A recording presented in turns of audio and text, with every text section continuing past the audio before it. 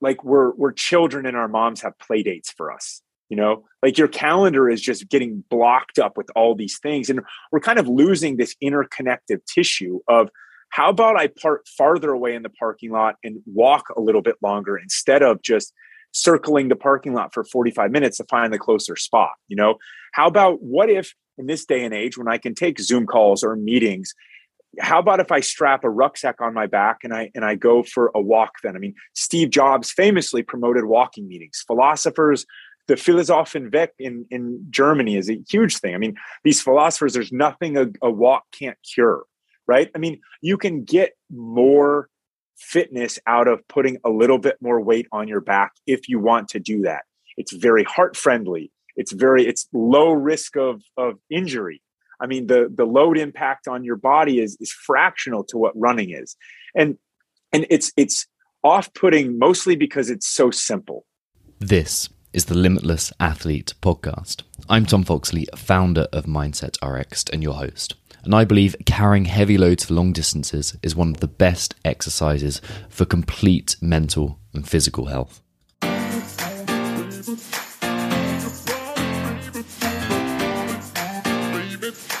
I don't know what's going to happen, but I'm willing to work as hard as I can. There is no past, there's no future, there's just this moment right here. If I did that, if I can get through that, like, come at me. Changing how I saw myself, like as a man, not just as an athlete. It's okay that I struggle. It's okay. That's part of the deal. It's how I respond to it. Today on the Limitless Athlete podcast, you will be listening to a conversation between CEO of GoRuck and Special Forces veteran Jason McCarthy and myself. Before I get into the quick prelude to the show, just want to say welcome to 2022. This year for the Limitless Athlete podcast is going to be massive. We got some great interviews coming your way. Not going to give you a teaser yet, but they're going to be massive. But thank you for being here right at the beginning. Thank you for being here from 2021 too. And this is going to be awesome.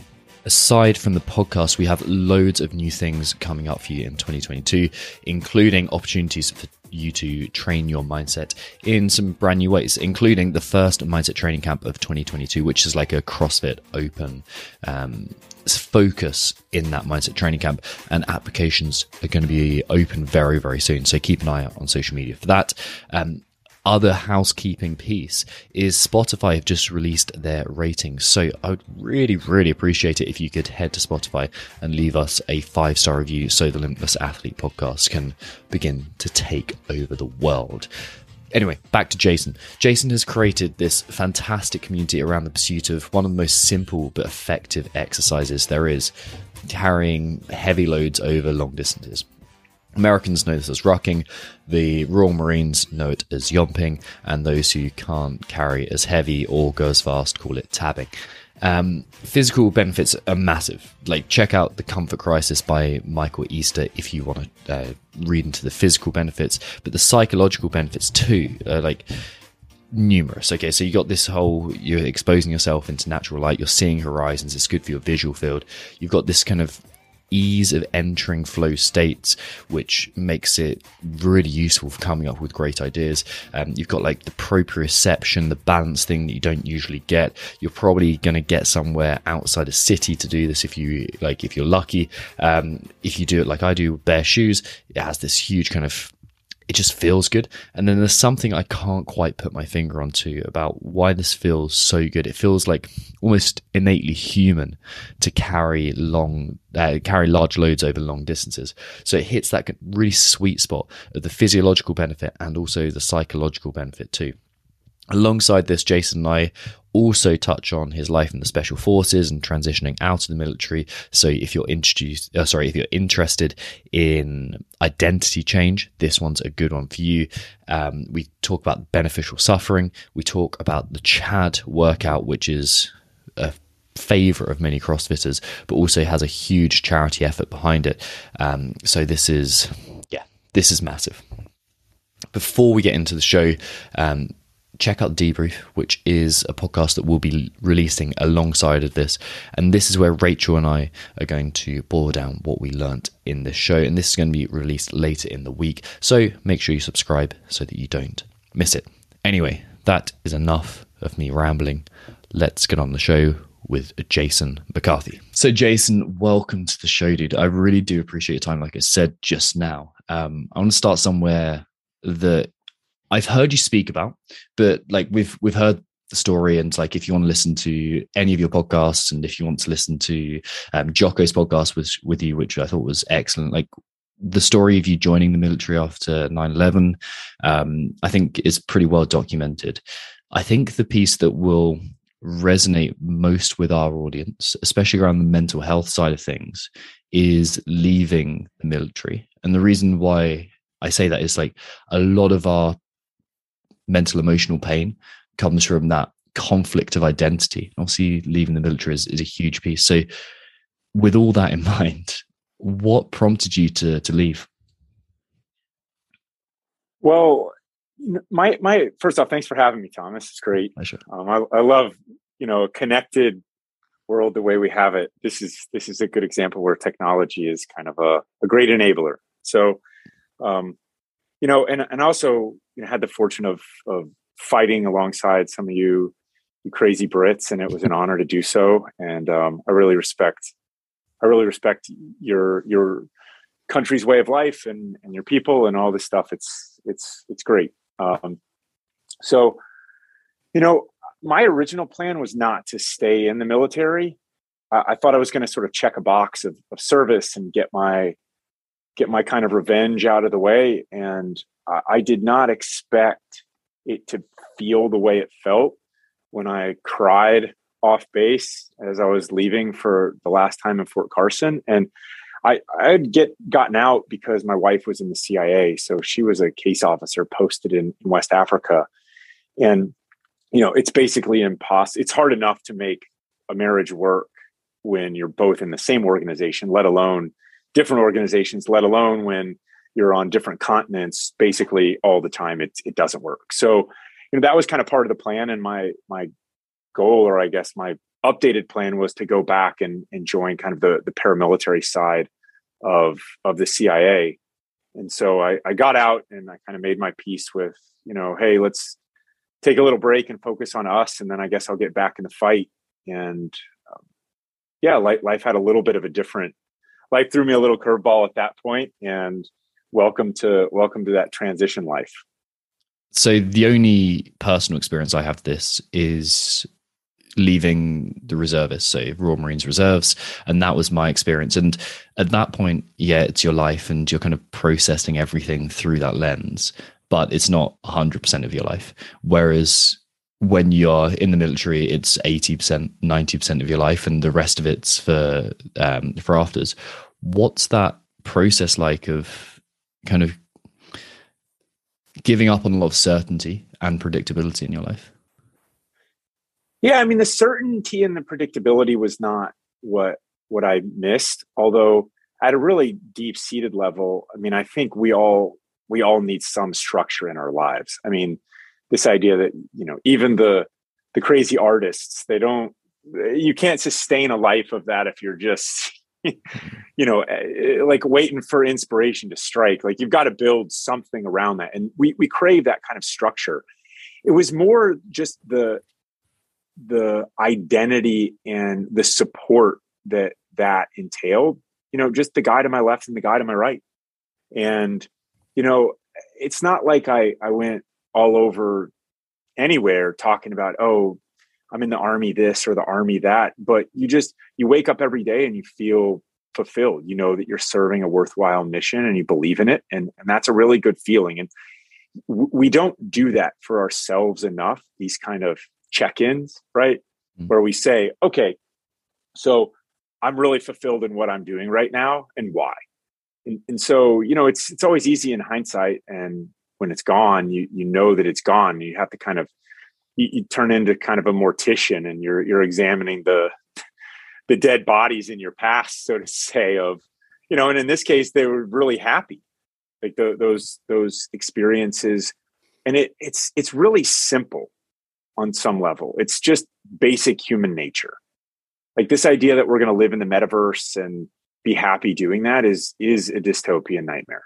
And the army, what is really good about that is that you're in it together, and not just army as a whole, and not just, the flag, which I'm very proud to be American, and I'm very proud to have worn that flag in service to my country.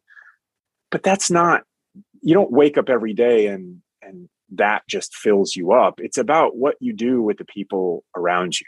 And so that very practically and tactically is pulled away. And so that structure is gone, and you have to kind of create a different structure. And I mean, the army does provide a lot of structure. I mean, it's exactly where you're going to go. I mean, there's chow halls, there's housing allowances, there's all sorts of, this is when you can take leave. And a part of that is I just wanted to rebel completely against it, just in my very essence of my being. At the same time, it's worth it, right? It was worth it. So it's like, this just basic human conflict stuff going on. And and what life. It gives you as well is this kind of almost like a template of how to structure thoughts and processes. Like for better or for worse, there's this element of, okay, these are, I don't know whether it's similar as a Green Beret, but these are our core ethos. This is what we follow. This is the kind of mentality that we display, and through training, through exercises, through deployment, those are refined and instilled into you. And you have this very live simple, the life. Yeah, exactly. Like it's the exact example of stop wasting time about arguing what a good man should be and be one. And you Marcus just Aurelius. Good. Yeah, exactly. So you have this template for like, this is who I am. How do you deal with that when you get out? How do you kind of go, okay, I'm kind of free to become who I want to be and live this? How do you start again from scratch almost? Well, it's hard. That's how you do it. I mean, but ultimately, for me, it's kind of the first off is a false joy.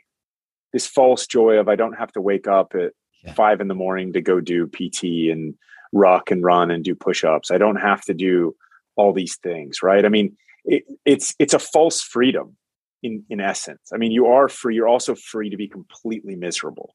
And so, that's, you got to kind of experience it. Right. And then the hope is that spurs some sort of change. You need to lead an examined life, if you will. And, there's been a lot that's been published or that buddies of mine have shared with me about how the transition is hard. And I always caution people that it very much is. And so it's just kind of, I don't care who you are, it's going to be hard. Such a big seismic change in your life. And so for me, it was about shifting the mindset back from, I don't have to do anything, to, well, what was good about this? What was good about these things? And how do I get back on that, even though it might not be wearing an army uniform anymore? And so for me, it was, I needed to go back to school. Right. American taxpayer pays for something called the post 9/11 GI Bill. So they send you back to school for free. And I did that eventually. Took a little bit of time. I got a dog. Dogs are critical, right? Because so central to mental health. Like they're so underrated. I mean, dogs are, if you go back historically, I mean, part of the reason why Homo sapiens and hunter-gatherers survived was because we domesticated wolves and turned them into dogs, right? I mean, early warning, not to mention, companionship and all of that, but it's just one of those things where our fates are tied together. And you can argue that, but you're wrong. Said with love, right? I mean, that's just kind of how we've, it wasn't kitty cats, it was dogs. And so that was really important to me. And to take it up a slightly different notch, it's sort of, I believe in the power of community.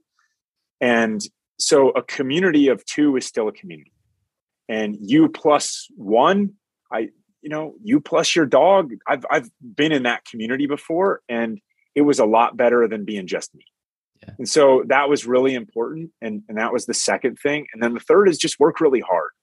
We have this idea about I was this and I was that. Mhm. And that's a really dangerous game to play. You know, I did all these things and that became almost a source of great frustration because my life was not what it once was. And it took on less importance. And I felt like I didn't have mission and task and purpose and all these things. And so it becomes a defeatist attitude, and it's like a cancer inside of your head, and your body takes over, you know.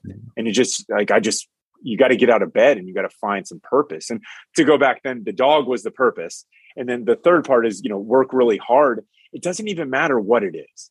It's like, you know, the best time to plant a tree was 10 years ago. The second best time is right now, and you just got to take one step forward. You just have to keep taking a step in any direction. And action is the cure for inaction. Mm-hmm. You can always course correct. You can do these things, but if you sit and just start rotting, you start feeling sorry for yourself. All sorts of bad stuff happens. So I think action is the cure. Well, that's why I was asking you about the identity piece, because we process all our thoughts and emotions through this sense of like, oh, this is who I am. This is like, I am this type of person. I am in the military. I am an entrepreneur. I am a CrossFit athlete or coach or whatever it is. And that acts as like a filter for every experience.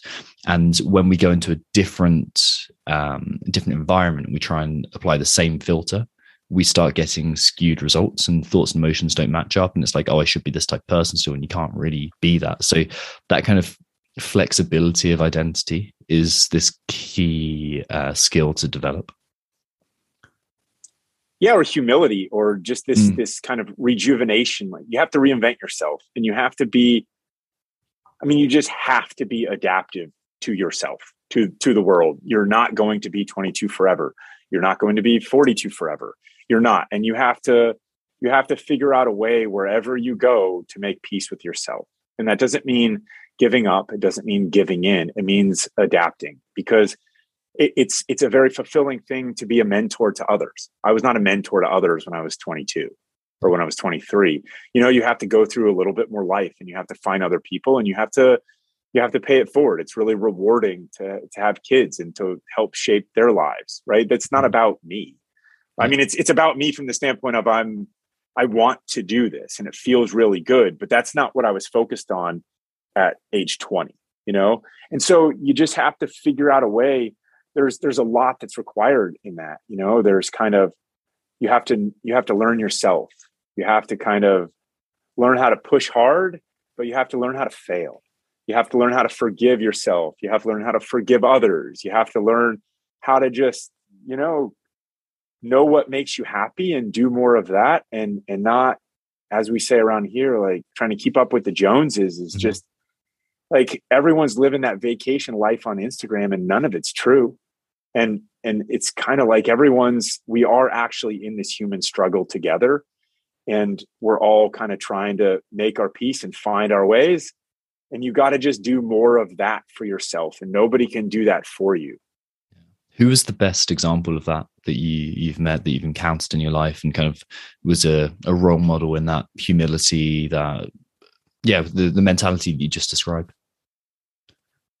I mean, some of the older generation of Green Berets have been instrumental to me. I mean, I work with a guy named Richard Rice, who was in special operations for almost 30 years. And, you know, I mean, he's a mentor of mine and a friend. And he talks so much about the need to reinvent yourself, because, I mean, he served in all sorts of different units and different missions and all this stuff. And then you get out and you don't do that anymore.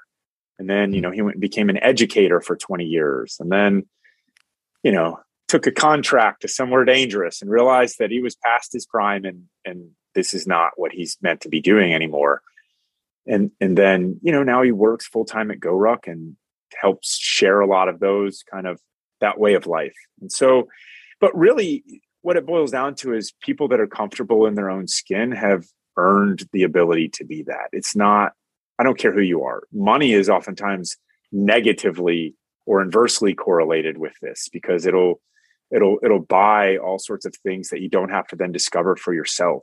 And I really value people that have done things to know what they like in the world, to know what makes them happy, and that do more of that. Like those souls that are at ease like that are very inspirational. Yeah. You strike me as someone who thinks beneath the surface level on things like that. And it's like, okay, what's actually driving people? And that was the thing that I found between you and Jocko on his podcast, sorry. There was that discussion of like, okay, but why are we doing the things beneath that? Like, what is the true driver?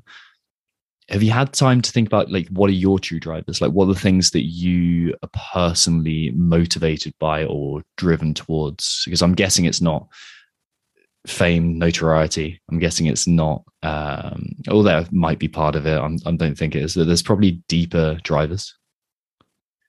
I mean, so I spent my youth not knowing exactly how I was going to live my life. I didn't really have, it was realized we're all kind of, nobody's a self-made person. Mm-hmm. Everybody is subjected to the influence of the day.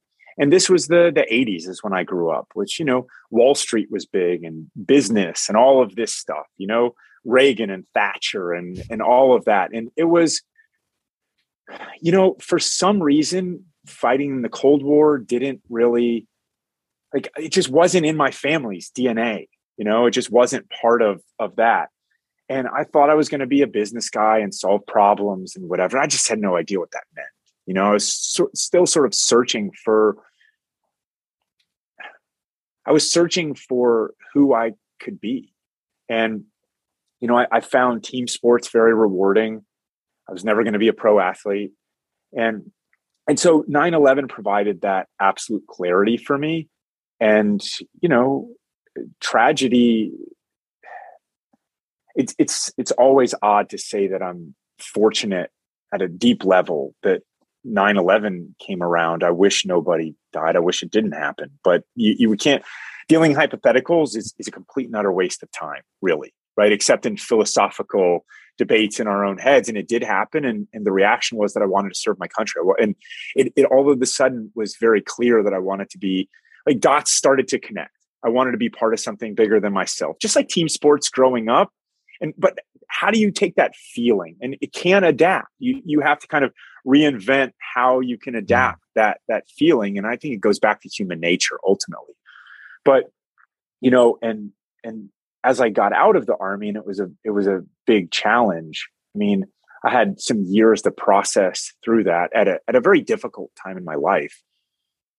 And ultimately this access that I had to some of just America's best and to that way of life, I feel like I owe. Like any of the things that you've seen about, soldiers that are buried in Section 60, or, I served with Eddie Collins in Iraq, who was an SAS guy. He died, right? He's buried. His family misses him, right? His kids miss him because he's gone. And so when you start to say, I know a lot of those guys, and like, it can come anytime like that. And so how do you make the most of the time that you have? And part of that is through business. But business has to have a message and a meaning, or else this wouldn't be worth it to me at all. Like I don't need in my life, and I just know this about myself, I just don't need GoRuck to be, I don't need it to be the size that it is. I don't need it to be bigger. It can be smaller. It can be bigger. It can be what it needs to be. But it's the message and the how that matters so much more to me than the size. And yet, I believe in our way of life, and so I want more people to kind of have access and exposure to that way of life. So the fire burns brightly, not because I'm chasing numbers, but because I think that more than ever, what we represent is very positive and productive for the human condition. And I think that much of what's going on in society right now is very counterproductive for the human condition. So that's sort of the wish and the want and the desire is to do good and do right by others and help impact our society and our way of life.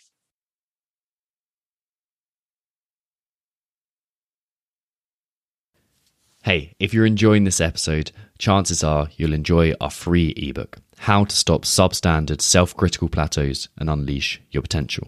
It's a step-by-step guide to finding your mojo again and getting back to the athlete you know you can be. It's free. You just have to stick your email address in and download it. To find it, head to mindsetrx.com/ebook. That's mindsetrxd.com/ebook. Now, let's get on with the show.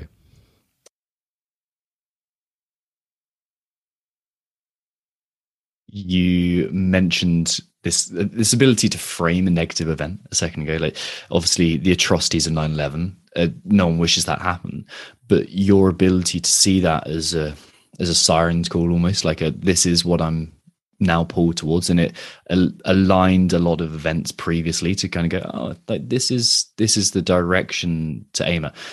Your ability to do that makes me think that you have spent time around mentors, and you have spent time around people who have been leaders around you and displayed this thing, or this quality. But have you done much? And your ability to pick out Marcus Aurelius quite very easily. I'm going to guess that you've done a fair amount of stoic reading, application in that way. Some, yeah, and I really enjoy it. I mean, I think there's something,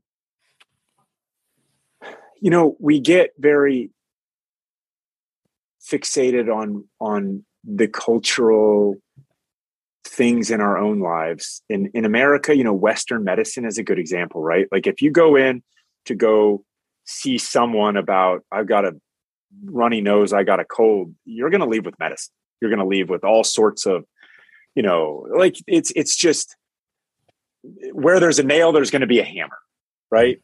And there's some degradation of individual responsibility that goes with that, right? I mean, I'm not saying you can Google your way to all solutions, but if we lead an examined life and we look at ourselves and we say, how am I doing? And how is my health? And how is my, there's just so many other ways to approach, how we solve problems, and other mindsets and other ways of life that have been around for, forever almost. I mean, we have a lot to learn from that. And so it's like, just focusing on the rise of the individual with all of its own glory, which is in a lot of ways what has occurred in our lifetimes. I mean, nobody ever used to travel. Nobody ever used to do these things. It wasn't economically viable. People didn't value it. They valued, time at home and time in their communities. And part of it is economics, and economics dictate what we're able to do. And now it's just anyone can do anything, and it's all about them. And I think that we've walked that forward just a little bit too far. And I think that we need to kind of remind people, like Sebastian Junger did in Tribe when his, anti-war father told him, you don't owe your country nothing, right? Like you need to serve something. And it's not just for your country, it's for you. Like that's like, to be the most ardent individualist, you have to look at it from the self-interest point of view. And it actually is hugely in your self-interest to serve something greater than yourself. And so there's all kinds of these kind of things that are running. They're not running and swimming in the same school of thought that we're in right now. Like the chains are breaking all over the place. And so I think it's important to go back and look at these timeless lessons from history and Stoicism and so many other. There's just a lot of other vantage points and people that have led great lives that they didn't live their great life right now. And that's great. You can go back and study them and learn. I think that piece that you spoke about, individualism there, I think that's why people like Jordan Peterson have such a resonance at the moment, because he's not just talking about your rights. This is what you are owed by society. He's talking about responsibilities too. It's like, this is what you can take upon your shoulders, and through this service to something bigger than you are, whether it's a country or a small community or your family or your gym, this gives you the opportunity to improve yourself that just being out there for yourself never would? I mean, I think there's few things that would be better than for someone in their 20s. I mean, nobody tells you this when you're in college, right? Or when you're in high school. It's like your worth is basically nothing other than manual labor, right? Like you're not valuable to businesses, all that. Like you're going to go run their Instagram account? Like, come on, man. It's ridiculous. You know, your worth is not much. If you're in construction or something like an honorable job like that, I mean, the going market rate is the going market rate. And that's great, right? That's your worth.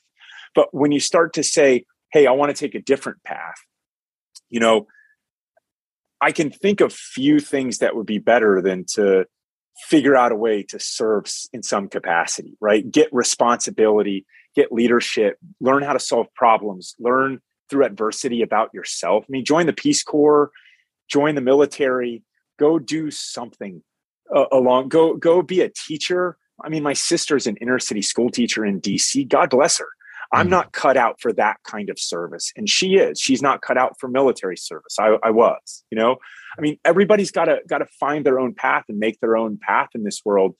But none of us is immune from the laws of human nature. And, you know, it is actually a very selfish thing in something more than the very immediate comfort seeking short term to serve something greater, despite the fact that you're going to make no money, despite the fact that it's you're not going to get praised all over the place. I mean, if you join the military in America, you will get your fair share of praise, right? You know, we've learned those lessons from Vietnam. But yeah, you got to pay your dues. You got to figure out a way to pay your dues, and you only can pay dues through adversity, really. I mean, to get out and go, you know, try to find the easiest job to make the most money, you will not benefit from that in the long run. It is definitely in a way to avoid adversity and discomfort of one kind. But if you start to look at health in terms of a triangle, you look at mental health, you look at physical health, and you look at social health. And when you start to combine those, when anything goes awry, and they're all interconnected, by the way, right? This idea that, you know, there's a nail, I'm a hammer, I'm just going to focus on one of those. Oh, I got mental health problems. I'm going to go sit in the shrink's office and listen to the waterfall, and we're going to talk about my problems, and my problems are going to go away. That's not going to work, right? There's other components to a life. Life is a 360-degree thing, and it's very complex and complicated. But there's also truths that we're all wise to sort of learn and follow about the human condition. And so there's a lot of things that you can do, but I recommend that you figure out a way to go find something that's very rewarding as young in your life as you can. So it's interesting you brought up the kind of the mental health side, and I don't know whether you had any kind of information sent to you about the work that we do. We work with the CrossFit community on mental fitness. So it's like, how can you turn up as a better version of yourself? And the people who do well are the people who listen to what we say. And then when we say, go and take some action, like go and do something, go and make change, they go and do it. The people who just sit there and want to be listened to and kind of be justified in their suffering, or justified in this, I'm going to say, self-obsession with it, are the people who don't go out and make change. And that you said there, you can only pay your dues through adversity. I found no better cure for making yourself more resilient than going out and doing difficult things. Yeah, very true. Now, to push that, because I see the other extreme as well. You know, someone will do 100 Ironmans, but they won't go home and tell their wife difficult. How they feel. Yeah. Right. It stops being difficult. And so we develop a certain degree of inoculation to certain kinds of pain. And then it's just, we're comfortable in that. And we have to continue to lead that exam in life, because it always changes and always evolves. Mm-hmm. And you just have to keep pushing yourself. Exactly. Precisely. So I think this is the neat segue into what I'm going to call yomping and you're going to call rocking. That ability to take some heavy load on your shoulders and carry it a long way. Why is that so soul crushingly good? I mean, to go back to the earliest days of who we are as Homo sapiens, I mean, you had to move and carry weight. I mean, if you go read Born to Run and stuff, that's fantastic, right? It's sort of this idea that humans would go on these long distance runs, and they would basically, overheat the animals, and then they would kill them, and then they would have food for themselves and their families. Well, how do you think they moved that food? Right? You think they just brought the whole camp to them every time they did it? No, you have to put it on your shoulders and you have to carry it. I mean, and this is something that has been around. We have developed as a species to be able to carry weight long distances. And as that has progressed, I mean, it's just something that we're really good at. And so that's baked into our DNA. And what I see this day and age is, the military, out of necessity, did this for forever, right? I mean, the armies, you have to move with equipment because you can't fight barehanded. You can't just make your weapons when you get there, wherever there is, you have to move with stuff. So the military and the legionnaires in Rome, they had all these ways that involved rucking. They didn't call it rucking per se, but that's what it was to them. I mean, they had to carry stuff long distances. They had to prove that they could do that before they would join the army that was, spread in every direction. And, until very recently, it just kind of hasn't been a fitness thing until really we started talking about it. And this was not a goal per se when I started GoRuck. It just came naturally to me. I mean, rucking is literally the foundation of special forces training. You put a rucksack on your back and you're doing land nav iterations for, weeks and months and years. And then the reason why, and part of that, that came from SAS selection, which came to Delta Force selection, which came to, these things, they're not done just for shits and giggles. They're done because it works. It's a great way to test a person. And it's something that we're all capable of doing. And so that just came naturally to me because that's how I was in the fitness world inside of the Army. That was the foundation. And then you're building strength on top of that. But you always have to be able to move with weight because ammunition weighs a bunch, water weighs a bunch, your weapons weigh, and you have to be able to move that. And so, in terms of how to get that out to more people, it doesn't always have to be like it is in the military. Lots of stuff comes from the military, and there's great lessons to be had because the human condition is actually not that different. Guess what people in the military and people outside of the military have in common? We're all human. And so, this idea of put 20 pounds, 30 pounds, 45 pounds on your back. Probably not 130, 140 pounds. No, I mean, max out at 1/3 of your body weight. And you don't need to do more than that really, unless you're getting really advanced for specific purposes. And you can go faster, you can go slower, you can do all sorts of different things. In this day and age, what I find even more interesting is that this view of exercise and fitness and health is becoming very scheduled. Like we're children and our moms have play dates for us. Your calendar is just getting blocked up with all these things. And we're kind of losing this interconnective tissue of how about I park farther away in the parking lot and walk a little bit longer instead of just circling the parking lot for 45 minutes to find the closer spot. How about what if in this day and age when I can take Zoom calls or meetings, how about if I strap a rucksack on my back and I go for a walk then? I mean, Steve Jobs famously promoted walking meetings. Philosophers, the Philosophenweg in Germany is a huge thing. I mean, these philosophers, there's nothing a walk can't cure, right? I mean, you can get more fitness out of putting a little bit more weight on your back if you want to do that. It's very heart friendly. It's low risk of injury. I mean, the load impact on your body is fractional to what running is.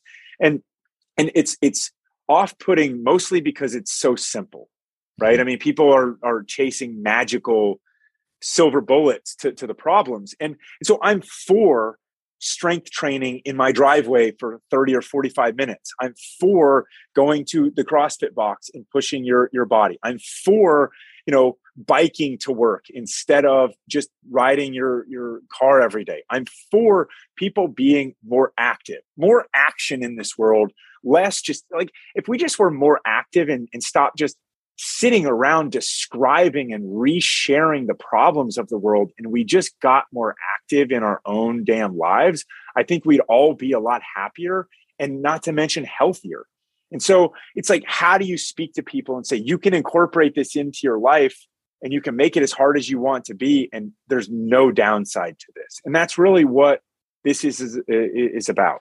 Yeah, I think the piece on how, I suppose, simple rucking or yomping is compared to how effective it is, but also it's uncontrolled, and suddenly fitness has become unsanitized. And that was, it's become sanitized.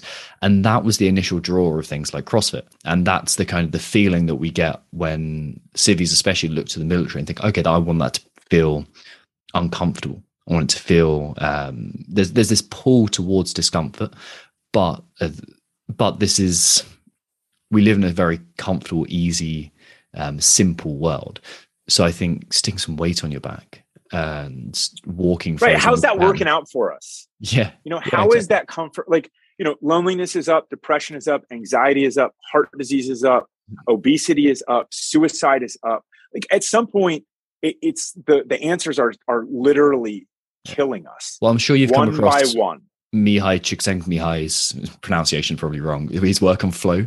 And have you seen the relation between, there's three things, physical pressures that can trigger flow heavily: rotation, which explains why we do skiing and things like that ability to carve, being weightless, so being in the air, and then being weighted. And that being weighted has that ability to trigger flow states. And if I want to come up with some good ideas for how to promote the podcast or Mindset Rex or the business or anything, first thing I do is when I haven't got a torn meniscus, the first thing I do is go and stick some weight on my back and walk around. And that, maybe it's being outside, maybe it's having the weight on my back, maybe it's just raising my heartbeat a bit and getting in a different environment. That is often enough to put me in that flow state to come up with ideas. And there's so many benefits that come across with being uncomfortable in general too. Yeah, I mean, I just find that I sleep better. Sleep's one of those things that, it's not just about, buying the whatever and taking the pills before bedtime and all this stuff. I mean, there's a lot of people going to sell you a lot of stuff in this world, right? I mean, and the basics are, if you're exhausted, you're going to sleep well. We know this. We know this to be true, right? I mean, who's going to disagree with the basics here? And the more that you're able to move, yeah, I agree with you. I think better. I process things differently. I'm about 4 miles from my house to my work, and my routine is I end up rucking to work most mornings with my dog, and then I usually hitchhike a ride home from someone at work or whatever. And when I don't, over a period of time, I can actually notice a difference. And so it's like the only use, really, really productive use for me on technology is I track my steps just in life, right? And what I find is that if my steps dip too low, then all of a sudden other things stop feeling as good, right? I don't sleep as well. And it's just a daisy chain, man. We know the basics. We know what they are. We just need to do them. You need to find the motivation in this comfortable ass life to go do the basics. And if you don't, you're going to create a completely different kind of discomfort, which is not the discomfort that you want. It's chronic discomfort as opposed to acute. It's like it's discomfort that makes everything else more difficult as opposed to discomfort that makes everything easier. Yeah, I mean, look, in a lot of the third world or developing nations or whatever, I mean, people are on their feet. Their whole lives are just moving around. You go to Southeast Asia, they're sitting down in the squat position on the sidewalks there just to talk to each other. Well, guess what doesn't happen over there, right? Old people don't fall. They don't become immobile. They don't start walking like penguins. They don't do these kinds of things like God bless my grandparents, but that's all they did. They sat down once they retired. Their goal as a generation was to just take it easy. And God bless them, they had earned that right. But that comes with different costs. And so you can take other examples from other places and say, look, this is what happens if you do this too long. And if you do this, right? I mean, squatting is not just about, posting that shit to Instagram, like, oh, I can squat this much. I don't care, right? I literally don't care. I think it's great for people to have challenges in their lives and to push themselves really hard.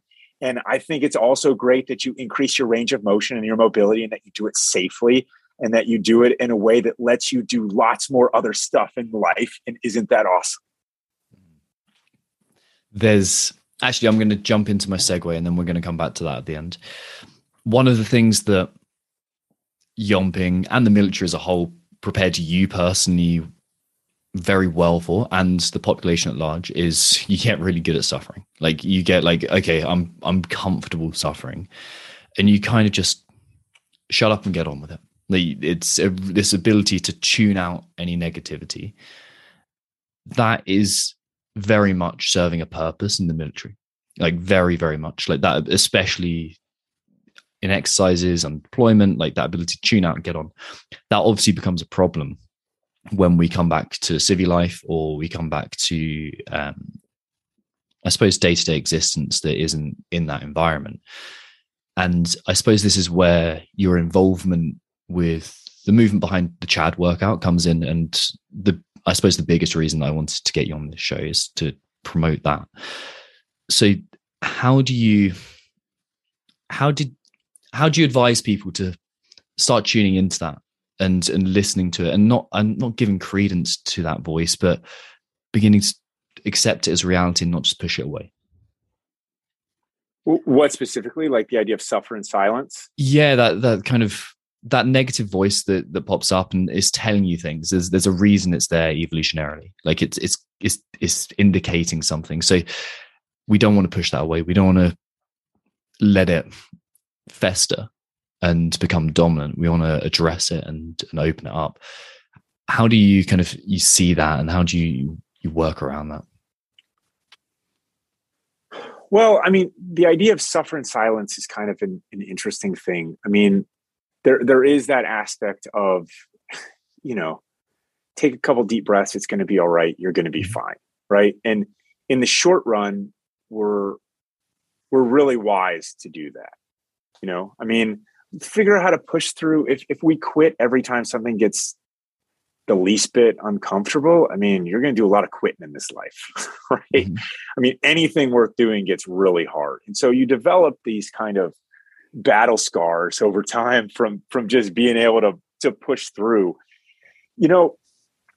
In Chad's specific case, I mean, and I've seen this in the special operations community, that's kind of my foundation in my military past. You can take that too far at the same time, right? You can take the suffer in silence too far. I personally, I believe it's when there's other factors that are coming in. Like, how do you ask for help? Mm-hmm. It's a very difficult thing for a lot of people that have learned to suffer in silence. They don't really understand what that line looks like, because they built a career on either training to invincibility with others who just know how to operate together. Like, this is how you go through the rooms in the house. This is how this is how you conduct operations. And life gets a lot more challenging in completely different ways.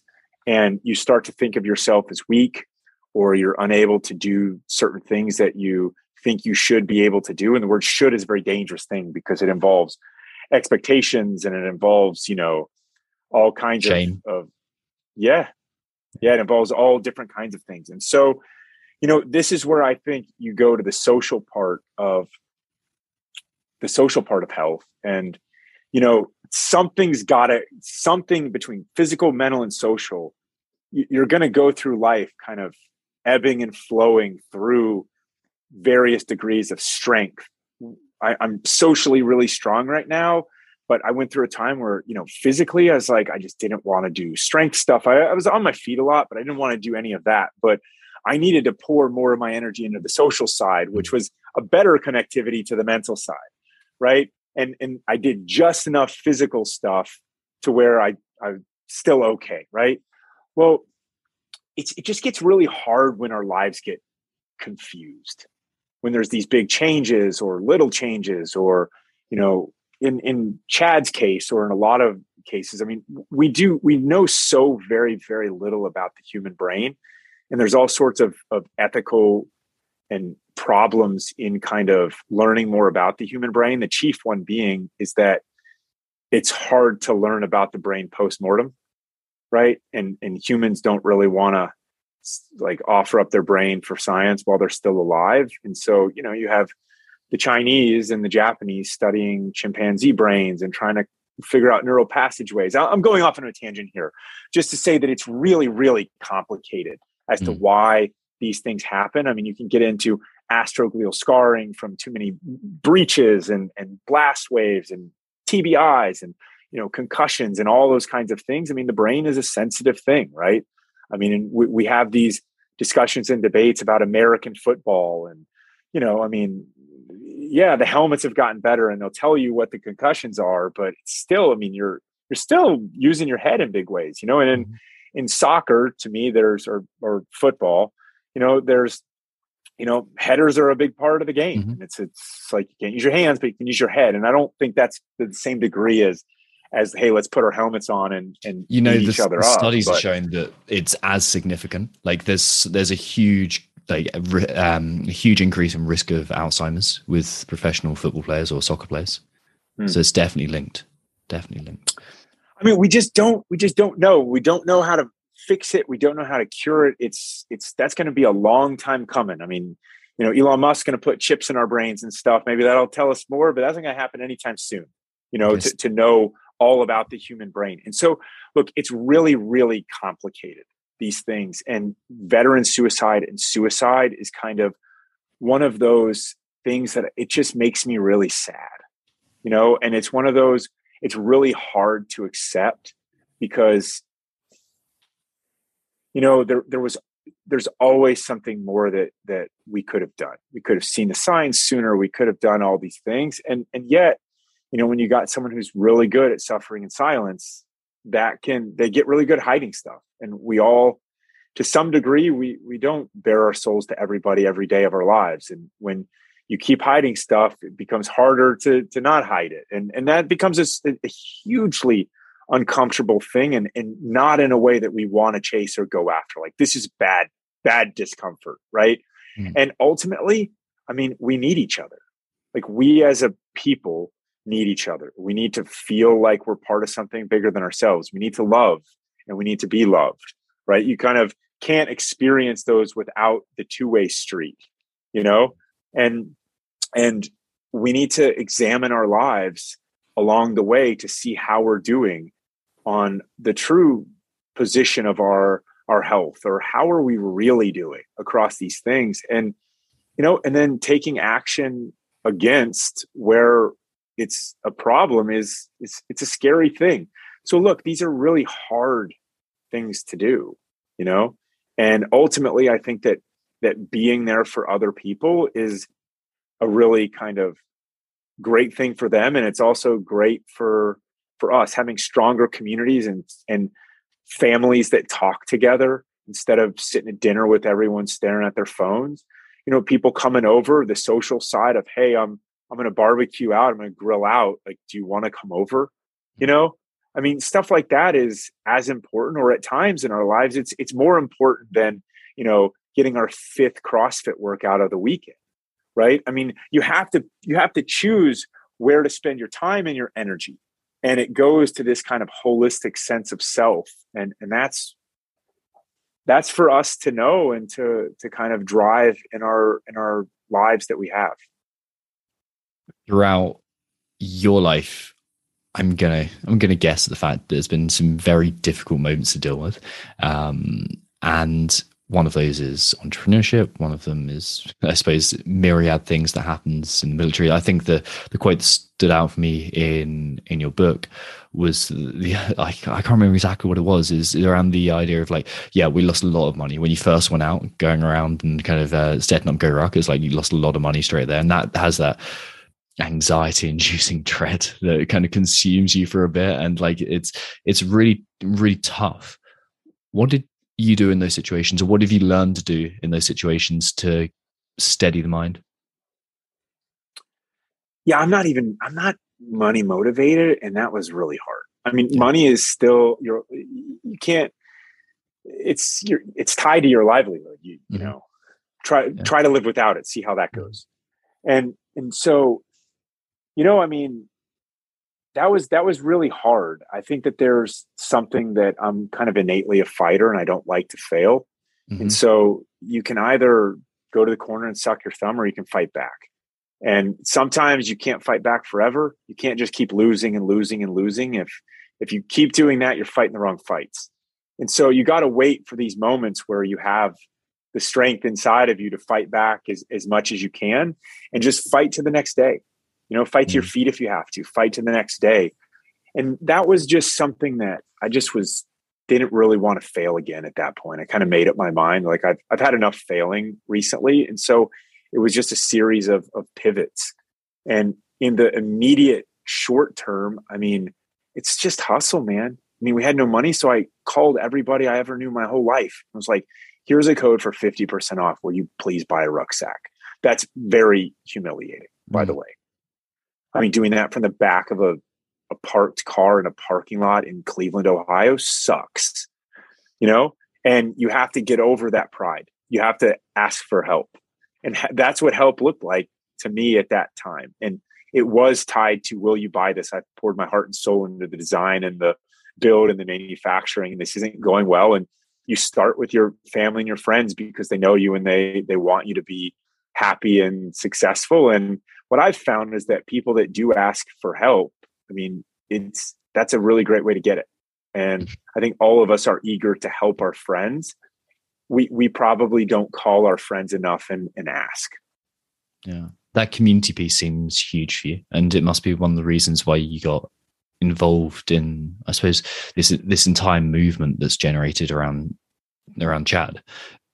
What drew you to that initially? Like, I could make loads of assumptions, but it wouldn't be the same as hearing it from you. What drew you to be involved?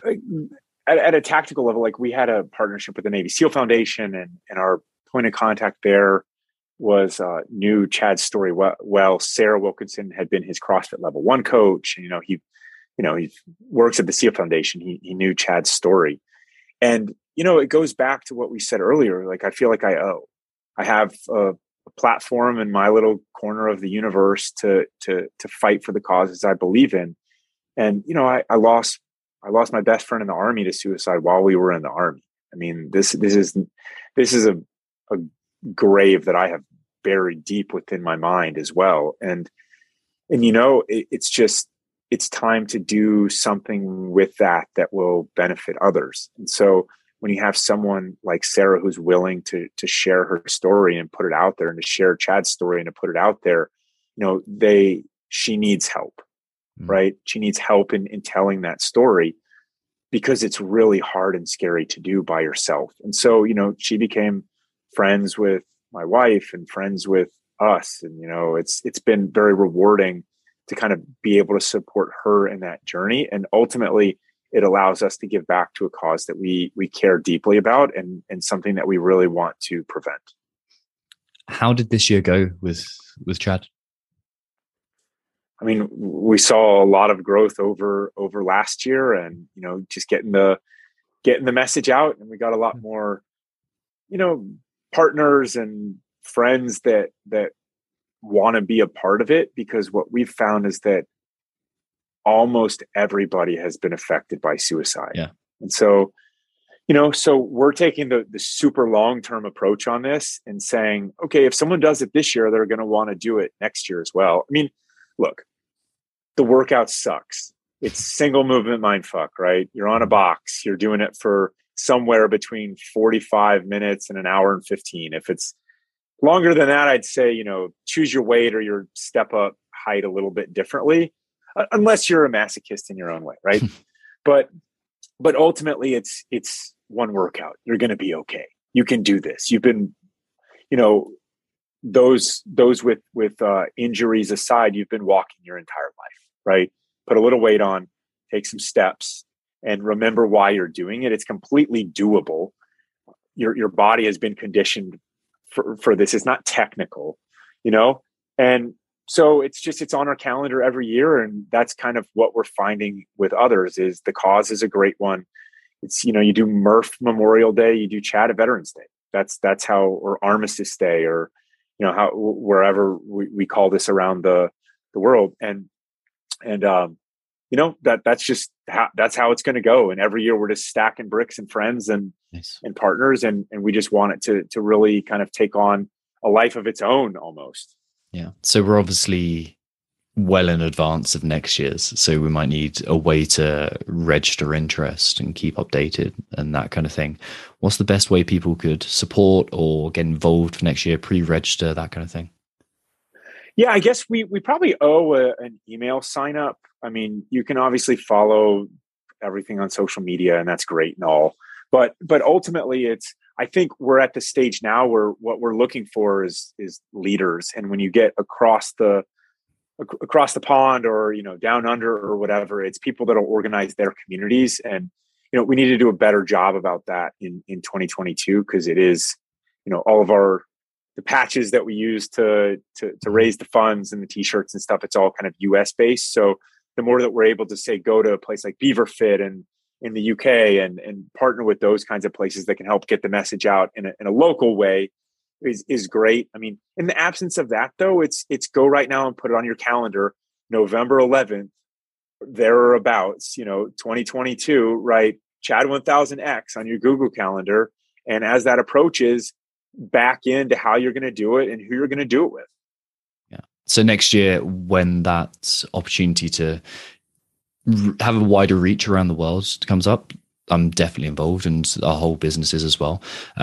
So yeah, reach out to me and I'll definitely establish some links over here, and I'm sure we can link up some sort of support to the Royal Marines Association or something similar. I'd love to. Yeah. And likewise, shoot us a note and we will, whenever it's never too early. We'll probably start reconvening on this in the spring a little bit, but then it starts to build a little bit more through the summer and stuff.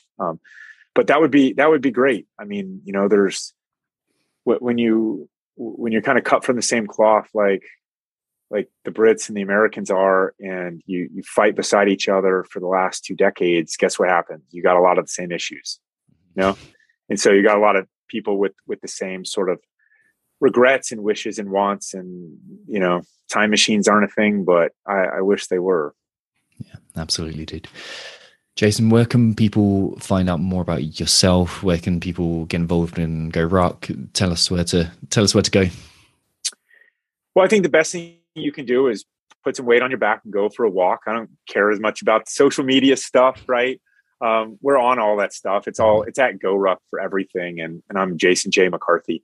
But really, I mean, we just want to pay it forward. We want people to be out and be active and go find a friend and go outside. I think you guys are real big on there's no such thing as bad weather, just improper clothing or something. Like, put your best rain jackets on. You guys do it great. Go out, ruck a mile or two sometime with a buddy, and then go find a nice warm pub and have a couple cold ones, or however you like them, and just live that life. It's a great life to live, and keep being active and pushing around the fringes.